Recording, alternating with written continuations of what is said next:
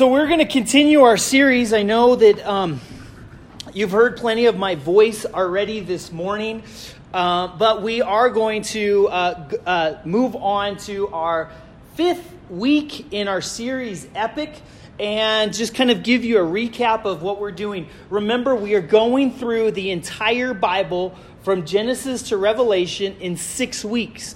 And so it's always hard to kind of dig in on too much of those things. But what we're doing is we're looking at the salvation story of all of Scripture.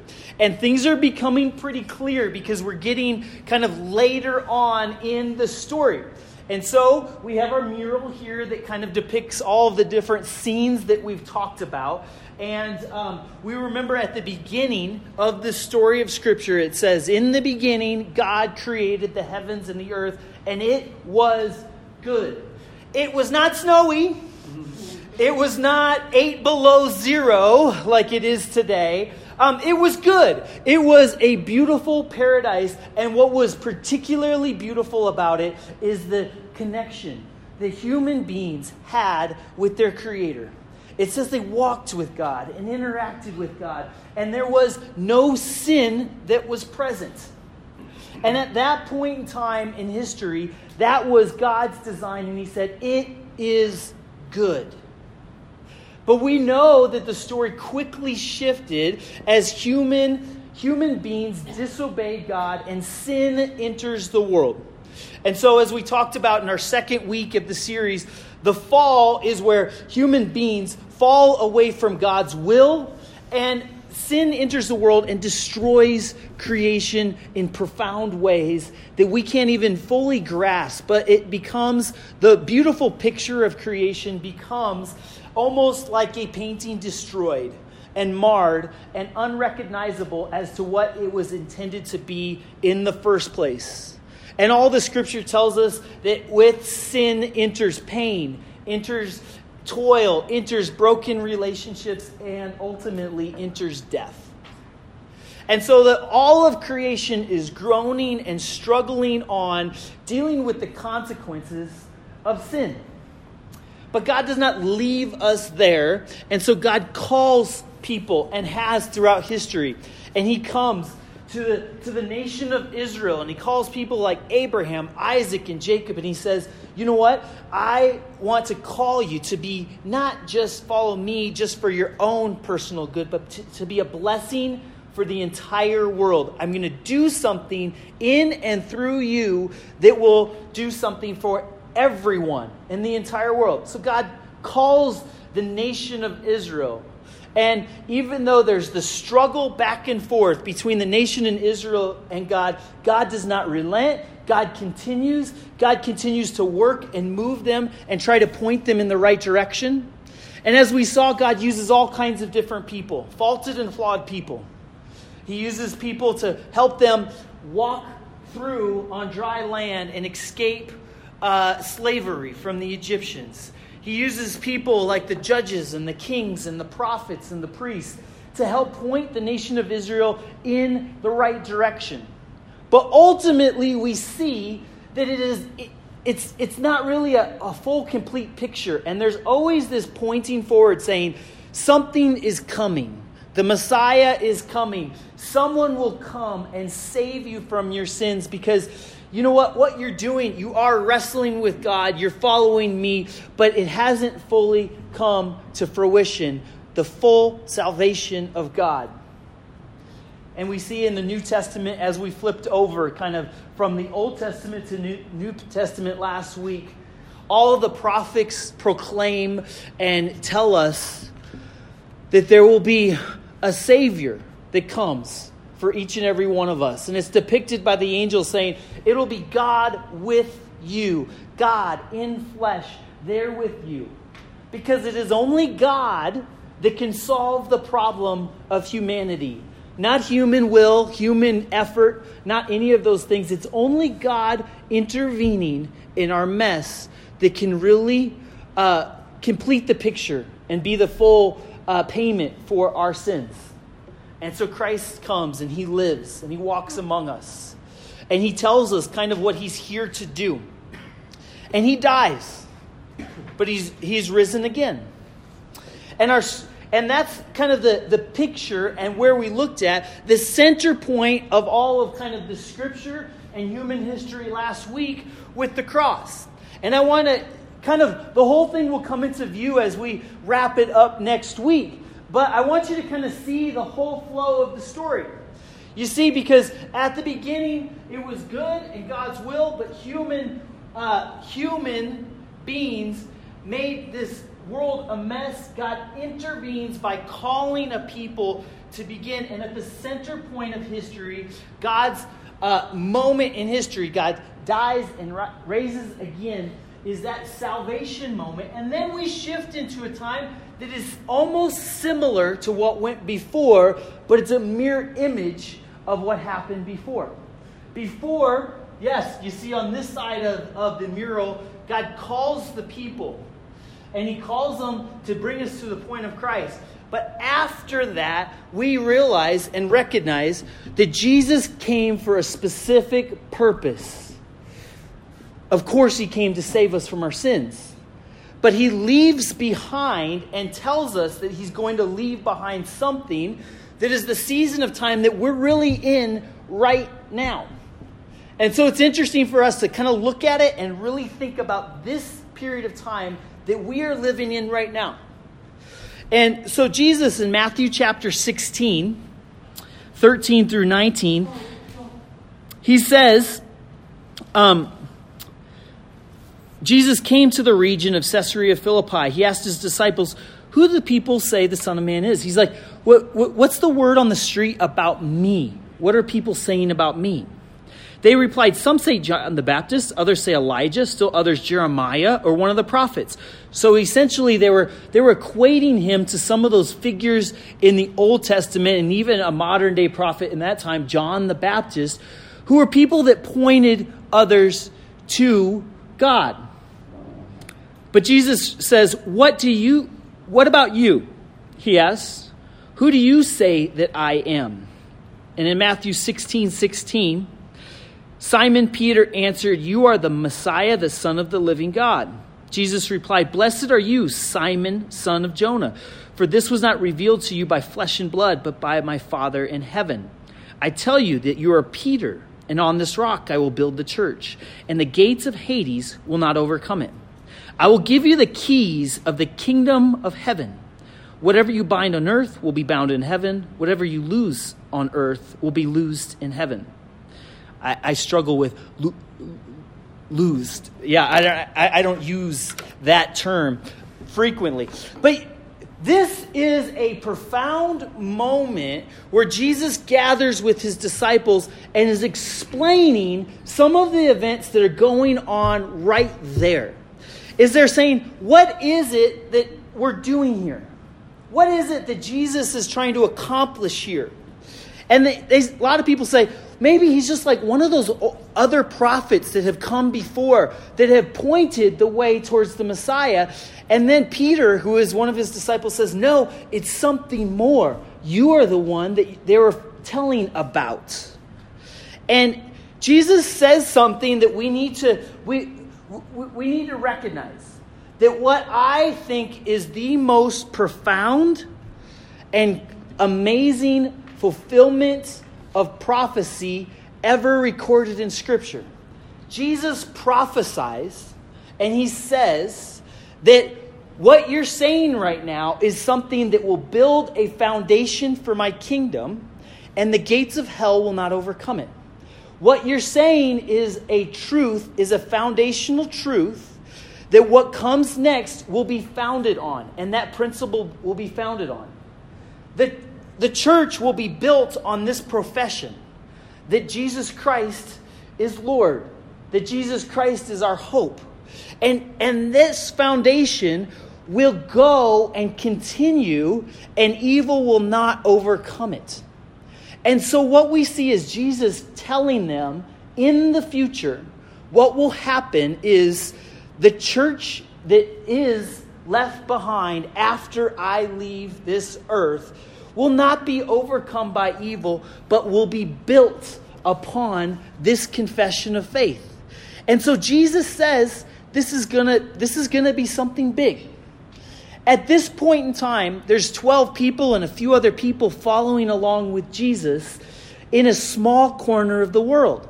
For him to make a proclamation that this is going to go on and nothing will overcome it is a pretty bold statement. But now, standing today, we can look back and see how profoundly that was fulfilled.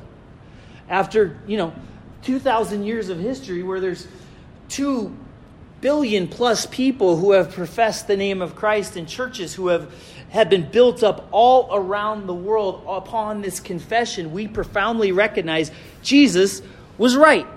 And he made an incredibly bold statement in saying that. And Jesus tells them as time goes on more and more about what would unfold. In John 14:25 through 27, he says, all of this I've spoken while I'm still with you. And he's having a conversation with his disciples, telling them, kind of encouraging them along and giving some private words. So read John 14 sometime. Really interesting words and encouragements he gives his disciples. But he's saying, but the advocate, the Holy Spirit, whom the Father will send in my name, will teach you all things and remind you of everything I've said to you. Peace I leave with you. My peace I give you. I do not give you as the world gives. Do not let your hearts be troubled. Do not be afraid. Jesus tells them that the Holy Spirit will come and will continue the work and continue to encourage their hearts after his time on earth is gone. The disciples, of course, had kind of mixed emotions and feelings as Jesus starts saying, I am departing. I am going to die. He directly even said that a few times in scriptures, and the disciples still kind of didn't grasp it. Because imagine walking with Jesus and him saying, I'm going to leave. That is troubling, right? But he's saying something that is really important for every one of us. He's saying, I am going to leave. Because Jesus in human flesh is there at one place at one time with those 12. But after his death and resurrection, the Spirit of God will dwell among his people and go with them wherever they go. As they spread out to the ends of the earth, God's Spirit will walk with them and be along with them. As profound and important the life of Jesus was when he was here on earth, and of course that's the centerpiece of the story and history of the scripture, it's pretty profound that Jesus says God's Spirit will dwell among you. We remember as we look back a few weeks ago as the center of worship was the temple in the nation of Israel, and they gathered to that physical place and gave their offerings to God. And we remember last week as we talked about as Jesus was dying on the cross, that temple curtain was torn in two, and he says, it is finished, and he was the final sacrifice for all sins. And he was the ultimate price that was paid. And kind of that old way of going to one specific locality, one place to offer your forgiveness and your sacrifices, that moment was also finished. And that time was done. And now the Spirit would come that would dwell among people all over every corner of the earth. And as the scripture talks about it, Jesus says, you are the temple of the Holy Spirit. You hear the language he's using.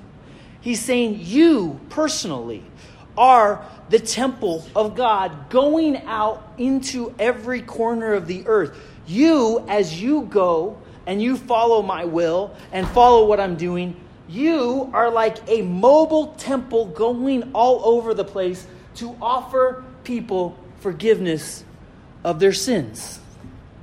And so it was an inevitable thing in the progression of what God was doing to say that not only would God's salvation come to a group of people when they gathered at one place and offered a sacrifice, that God's Spirit would go to the corners of the earth and go amongst the people of God, and it would be forgiveness of sins would be offered to everyone. And so we see in the conclusion of Matthew, Mark, Luke, John, the next book in Scripture is the book of Acts that gives us kind of the history of what happened the immediate years following Jesus' life. And it says in Acts chapter 2, and we're not going to read through it all, it kind of gives us these pictures of what would take place. And in Acts chapter 2, it says they were gathered there wondering what comes next. And in Acts chapter 2, the Spirit of God comes to the people and gives them kind of direction and motivation to move forward to all corners of the earth. God supernaturally gives them the ability to proclaim the message of Christ to all languages of the earth. And it says in the conclusion of Acts chapter 2 that there was thousands of people that came to a relationship with Christ. And in verse 42, it says they devoted them, in verse 41, it says those who accepted this message were baptized and 3,000 were added to their number that day. They devoted themselves to the apostles' teaching and to fellowship, to the breaking of bread and to prayer. Everyone was filled with awe with the many wonders and signs performed by the apostles. All believers were together and had everything in common. They sold property and possessions to give to everyone in need. Every day they continued to meet together in the temple courts. They broke bread in homes and ate together with glad and sincere hearts, praising God and enjoying the favor of all the people. And the Lord added to their number daily those who were being saved. And so the incredible message of Jesus explodes after he leaves this earth. Pretty profound and pretty amazing. And it explodes in an amazing way where God's Spirit dwells among the people. And God's Spirit goes with those people. And they're given new authority and new boldness and new ability to proclaim God's message to the ends of the earth that go beyond the nation of Israel and go to what we see today. So the Scripture paints this picture that I would sum up as the kingdom of God coming to earth. Earlier today, we kind of took some time to pray and prayed that prayer. Your kingdom come, your will be done on earth as it is in heaven. This is what Jesus is doing and deliberately leaves behind his kingdom that is fulfilled through the people of God who follow what he wants done. All throughout the Old Testament, they were looking for this king, this Messiah that they thought would rule the world like any other political king would rule. But instead, Jesus over and over says, my kingdom is not of this world. There's other things that my kingdom is about. And they start to see this picture of God's Spirit dwelling among them and going to the ends of the earth, where ordinary people like you and me go and interact with other people, and when they do, God's kingdom comes right among them. An amazing and profound statement that God's kingdom is coming and has come. And so what does the Scripture say all these people are all about? Here's a couple of things, and let's read some of the Scriptures here about what the people of God are called to do. In the book of Jude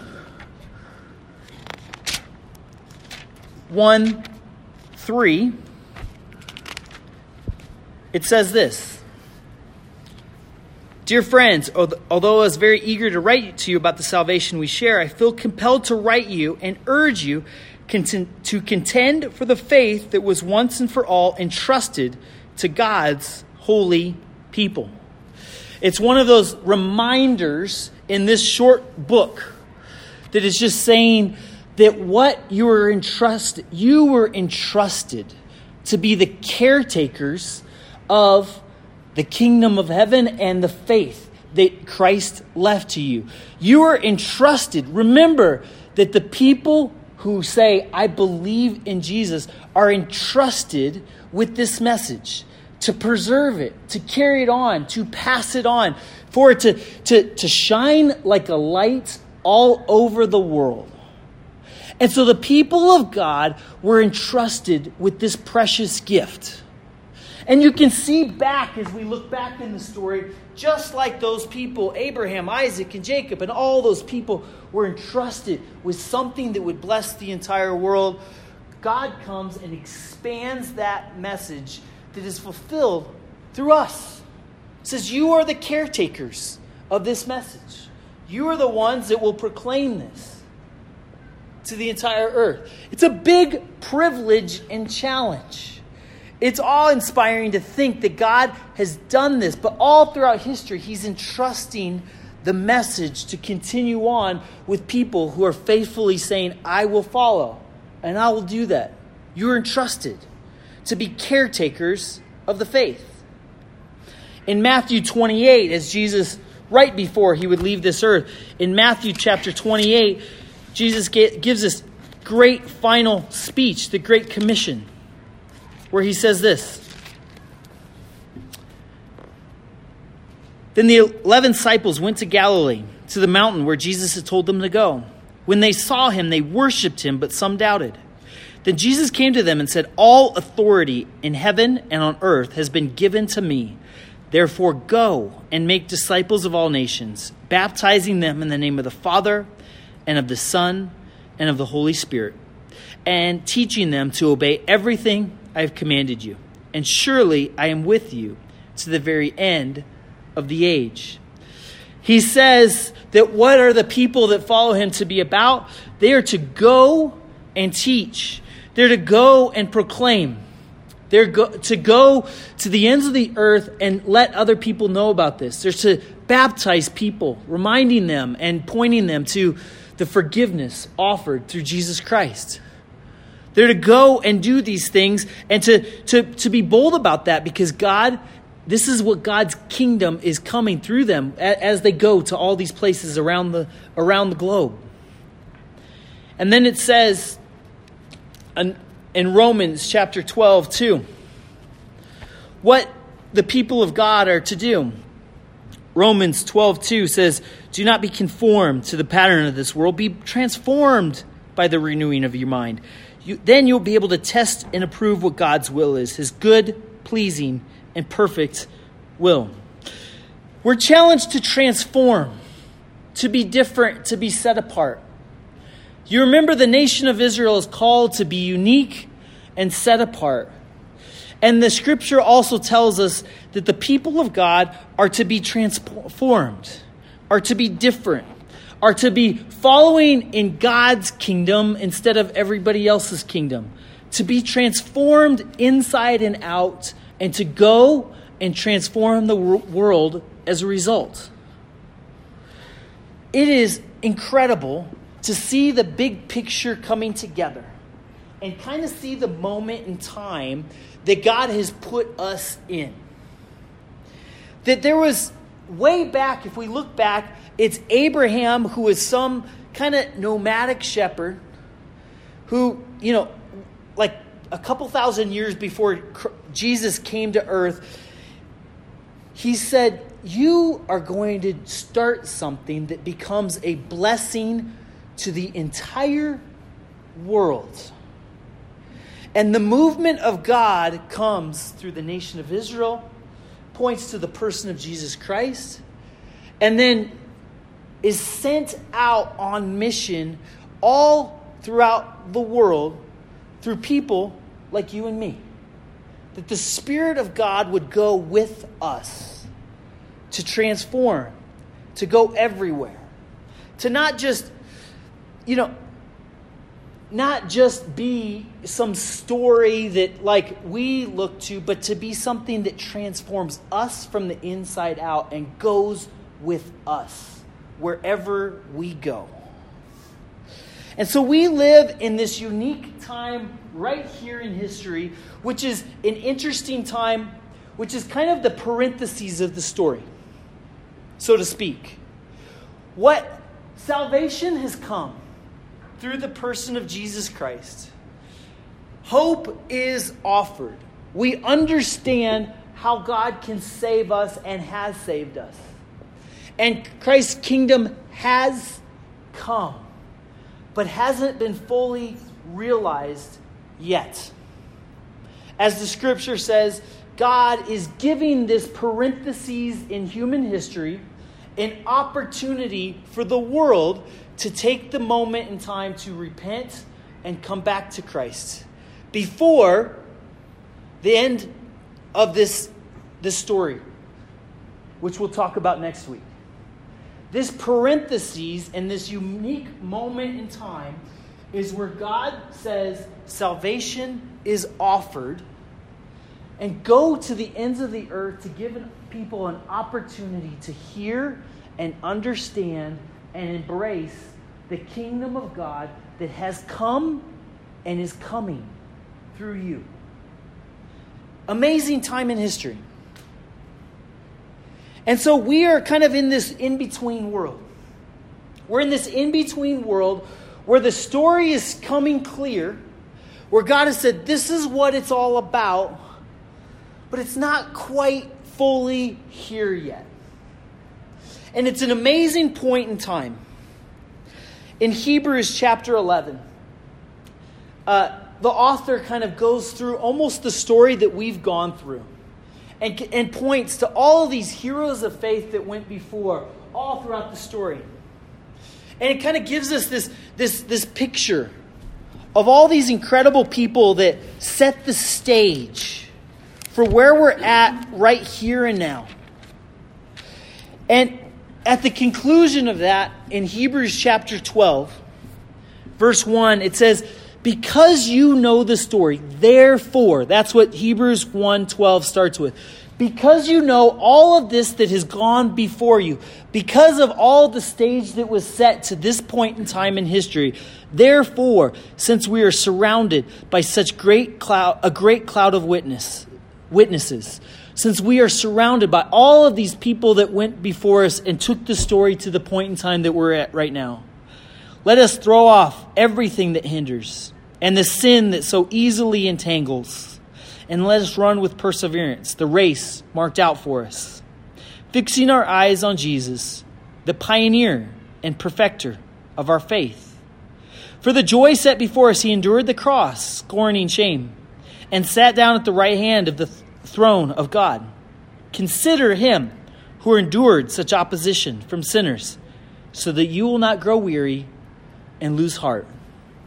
See, all the things the author is saying that now that you're in this season of time, all these things have led us up to this moment. Don't get distracted. Get rid of all of the sin that has destroyed. Focus your attention. Get rid of all of that. And run with perseverance. Run the race set before you. Run the race this point in time. Carry that baton forward with the season that you have been put in. Fix your eyes on Jesus. Recognize that it has been done and it has been finished and salvation has come. Focus your eyes on that and don't grow tired in what you're doing, because God is doing something amazing in and through you in this season of time. We live in a unique time in all of history, and God has placed us here. All the great cloud of witnesses and all the backstory that went before us put us in this season, in this time, right here, right now. This unique parenthesis in history, where it is finished, God's salvation has come, but in and through us, it's being proclaimed to the ends of the earth. And when we gather together and we proclaim it, it's coming right here among us. Don't grow weary. Continue on. Fix your eyes on Jesus. Will you pray with me?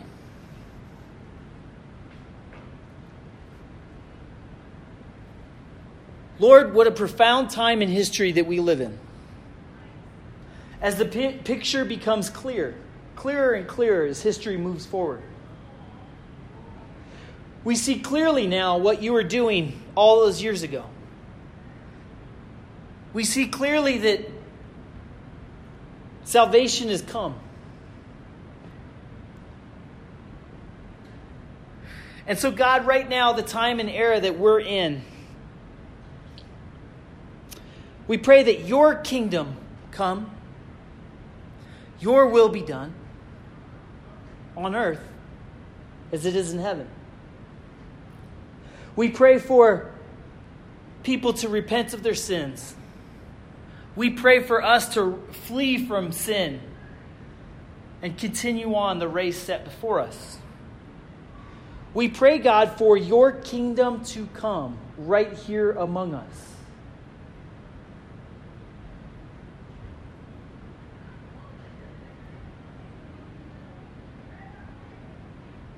And so, God, even though there's times where we're tired, discouraged, help us to be filled with joy, filled with your Spirit as we go about our days as kingdom people. People not of this world, but of your kingdom.